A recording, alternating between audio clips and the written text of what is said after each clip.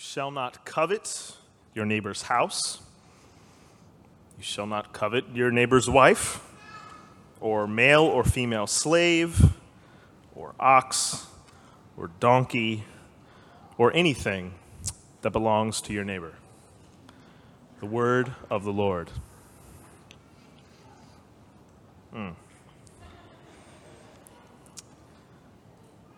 I haven't been living in New York very long. In fact, I just realized this past week that it's been a year now. So I know some things, but there's still a lot of stuff that I just don't get or don't know. It's part of the problem of being new. I live about 5 blocks east of here on 88th Street in between First and York. And there's this little park over there that maybe you've been to, maybe you haven't. It's pretty small. It's only about like 10 blocks long and about a block wide. And I had never really been there for about the first half of the year that I lived here. But I would drive by it looking for parking, or I would see it going somewhere. And there was this building right by the entrance, about a block and a half from my apartment. And I didn't know anything about it. I just knew that there were always tons of cop cars there, and they were taking up all the good parking spaces. So I thought, oh, maybe this is some like older building that they've repurposed into like a police outpost or precinct or whatever. And so then I finally started going to the park, and I would have to walk by this building, and I looked at it a little closer, and I realized there was like a bunch of security and all sorts of things surrounding it. And I was like, man, they must take this place really seriously. I still didn't know what it was, though. Then a couple months ago, I decided to actually look at the big plaque on the side of the building, and it turns out that it's the mayor's mansion. And I was like, oh, okay, well, that makes sense. And as I started to think about it and realized that a block and a half from the small room that I live in, like many of you do, there is this mansion that a guy gets to live in. I started to covet my neighbor's house. We are in the midst, or we're concluding today, our 10 to Life series. We've been going for the past 10 weeks now. We've been going over the 10 Commandments. Pastor Todd, our senior pastor, as well as several members of our church community have contributed to this series. And this is our final installment of it. So, if you are all caught up with Game of Thrones, the season's over, you have no excuse to be binging that anymore. You're probably caught up with Orange is the New Black by now. You can binge watch this whole series, all 10 Commandments, at adventhope.org, okay? We should put an adventhope.org/binge, I think. That'd be good. I'll work on that. Why are we doing a commandment series? Why have we done a commandment series, though, in the first place? It's a question worth asking because this has been done before. Christians, especially Adventists, have done their fair share of talking, their fair share of preaching about the 10 Commandments. Our identity, for better and for worse, as Christians, maybe even more so as Adventists, is tied up, is rooted in these 10 Commandments. I know that I have experienced more than one Adventist 10 Commandment evangelistic series. I know that in many states or in certain places across the country, it's Christians that are making sure that we get those 10 Commandment statues at those courthouses. It's Christians that know every detail that's wrong with the 10 Commandments movie in Charlton Heston. We know the 10 Commandments. We get it. They're part of us. They're important to us. You know, we make sure that people don't say, oh my God, that they say gosh or goodness or something. We know to make sure people know which day the fourth commandment is referring to. We understand, we get, we take seriously the 10 Commandments. If you didn't know, we have an official purpose here at Church of the Advent Hope. This is a statement that our leaders and staff put together, and we've had it for a little while now. You've probably heard us talk about it, even if you didn't know we were talking about it. We try to work it in at all times, if possible. And every week at our staff meetings and every month at our board meetings, we go over it together and we quiz to see who's got it memorized by now. I have all the pieces, I just never get in the right order. So I'm going to read for you our purpose, in case you didn't know. You can get it clearly. To live in loving, worshipful relationship with God and in loving community with one another, empowered by the Holy Spirit to participate in God's reconciling and restorative work through Jesus Christ of healing broken relationships between God and all people and between all members of the human family. This eloquent run-on sentence is why we exist. We want everything we do here as a community of faith to be informed by this purpose. So we've been looking at the Ten Commandments, seeing not only what they meant to the people that they were originally given to, learning not only how Christians have interacted with these commands over time, but seeing how they help us enter into better relationships with God, how they help heal broken relationships, and how they help us cultivate deeper community with one another. Back to Exodus 2017. I don't think it was written for 2017, but it's a cute little thing. You shall not covet your neighbor's house. You shall not covet your neighbor's wife, or male or female slave, or ox, or donkey, or anything that belongs to your neighbor. It's an interesting, kind of unusual word, covet. We don't typically use it. We don't throw it around in our day-to-day lingo. Covet means to desire something, to crave something, to yearn to possess something. This word, this commandment, is about how and what we think. It seems that the first 9 commandments are more concerned with our actions, but this one, the 10th, is about our thoughts. See, thinking of other gods is not prohibited. Some sort of action is required to put other gods before Yahweh. Some sort of rejection of God is necessary to break that commandment. The command is not to think restful thoughts on the Sabbath. The command is to rest. It's not enough to think about honoring your parents. You have to actually do something to honor them.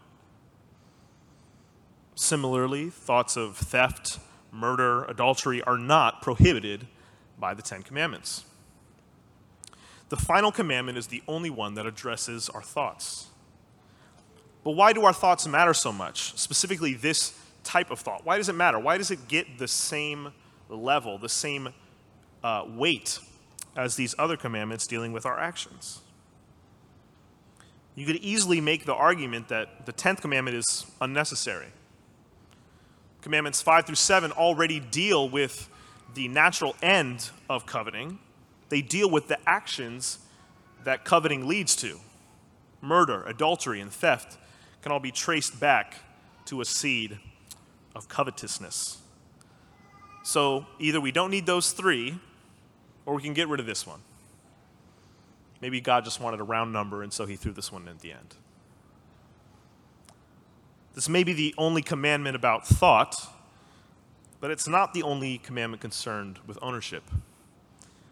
If Moses came down from the mountain and showed you the tablets, you could easily see how much of it is about ownership. On the Sabbath, the people and animals you would have owned are supposed to rest. Children belonged to their parents. Dishonoring those parents would be an affront to that ownership, belonging relationship. Do not murder. That life is not yours to take. It does not belong to you. Do not defile or destroy the property of another man. In the case of the 7th commandment, that property is his wife by committing adultery with her. Do not steal someone else's property. Personal property, ownership, these have been a bigger part of these commands than we may typically think. See, because nowadays, that's not really the context we put them into. We rest on the Sabbath, and we would like to give other people the opportunity to join in that rest, but we don't have any people we own or livestock we own that we are making rest with us. We still want to honor our parents. We want to have our children honor us. But we're each individuals. We hope that honoring our parents will help us grow into better individuals. We hope that having our children honor us will help them grow. But we do it not because they own us or we own them. Many of us see killing of any stripe, even the type of different killing condoned in the Bible, we see those as wrong, not just murder.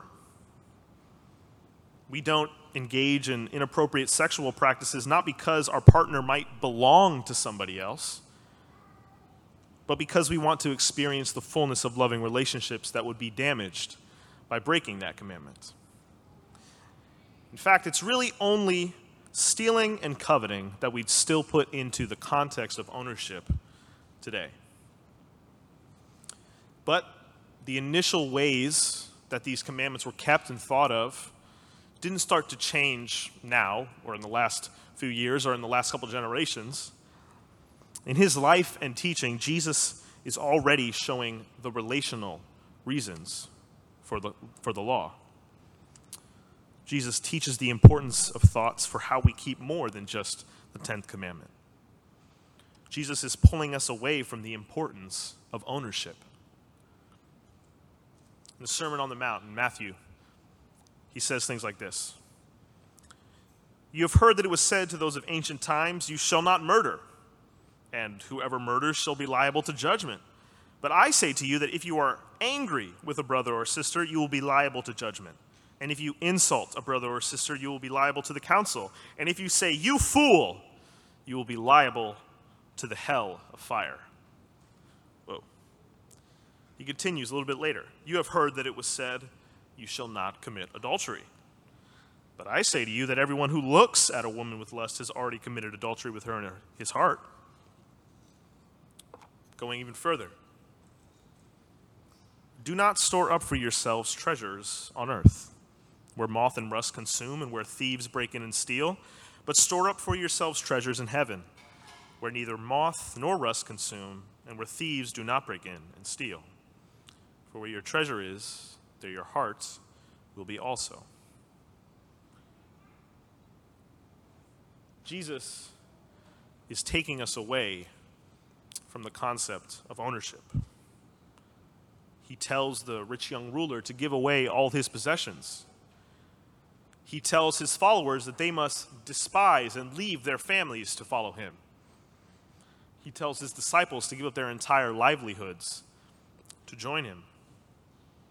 Following Christ frees us from the bondage of ownership, both of being owned and of owning. In his body, there is neither slave nor free. In the earliest iteration of his church, believers pooled their resources together so that everyone was taken care of. Jesus wants to rid us of the importance of ownership so much that he tells us to stop storing up our treasures here completely. Instead, store up treasure in his kingdom, a place bereft of ownership, a place where those treasures do not exist, because the treasures we own are not the things worth storing up. So, if you're an ancient Israelite, or you don't really feel like following Jesus, but you are reading the Ten Commandments, just don't covet anything that belongs to your neighbor. Don't covet because it'll make you unhappy, and it will probably damage your relationship with that person. However, if you're a Christian, if you want to follow Jesus, if you want to experience the freedom of his kingdom, do not covet anything, even the things belonging to you. The commandments matter to Jesus. They matter so much that he's taking them to the edge. to the limit. Not to set an impossible standard that will make us feel guilty whenever we're angry or make us feel ashamed whenever we yearn for something, but to show us the pointlessness of relying on ourselves to keep us from anger, to show us the futility of counting on ourselves not to covet. In Jesus, the commandment is more than to cease coveting what belongs to our neighbor. It's more than to stop yearning for ownership. It's a command to desire Him, to yearn for Him above all else. A command to put aside the small-mindedness of what belongs to whom, but also an invitation to come out of worrying whether or not we're coveting or not. Jesus is the life the 10 take us to. The gospel is the good news that although the 10 commandments show us the way to live in loving, worshipful relationship with God and in loving community with one another, we are not going to succeed at achieving that. Coveting Jesus will achieve that. Desiring His kingdom will achieve that. Yearning for Him will achieve that. The gospel is the good news that there is a God that yearns for us so deeply that He would take upon Himself all of the guilt, shame, death that comes with breaking the commandments, to show us the depth of His love, to invite us into the all-inclusive, never-dividing kingdom. See, because outside of His kingdom, to have value, to seek happiness, to show purpose, we must have. We must possess. But having only leads to division. It separates us into the haves and the have-nots. Yearning for, coveting, always brings division. It isolates us. I covet my neighbor's house. My neighbor covets his power. The powerless covet financial freedom. The wealthy covet safety. The secure covet excitement. The adventurer covets experience. The old covet youth. And on and on. These past few weeks in the public life of our country, we've been able to see the division that coveting breeds and the unity that not having creates. In Charlottesville and other places across the country, we saw a group of people scared of losing what they have. The anger, violence, and hate that coveting produces. This was not the first, and it won't be the last time that we see this. It's not the first, and it won't be the last time that we do this. In Houston, just this week, we saw a church coveting what it has to a degree that it denied shelter for the frightened and homeless until it was sufficiently shamed into opening its doors. But also in Houston, we saw a city deprived of having. The hurricane, the rain, the flooding took away ownership. It destroyed treasures. And in that void, we saw emergency workers pulling shifts of ever-increasing length to heal their neighbors. We saw countless volunteers with boats lined up to rescue their neighbors. We saw mosques and other houses of worship open themselves up immediately to their neighbors who were seeking shelter. We saw, and will continue to see, resources poured in from the haves around the country and around the world to these particular neighbors that have not. This is the life Jesus brings.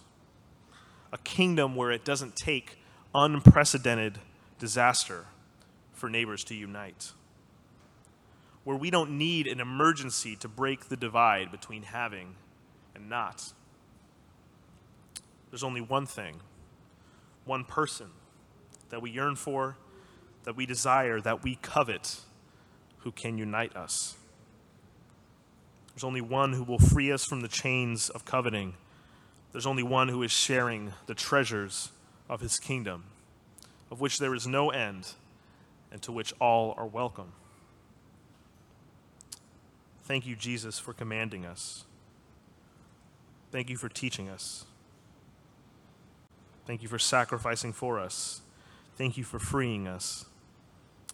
Thank you, Jesus, for bringing your kingdom to this earth, flinging open the gates, and welcoming each of us into the boundless community of your love.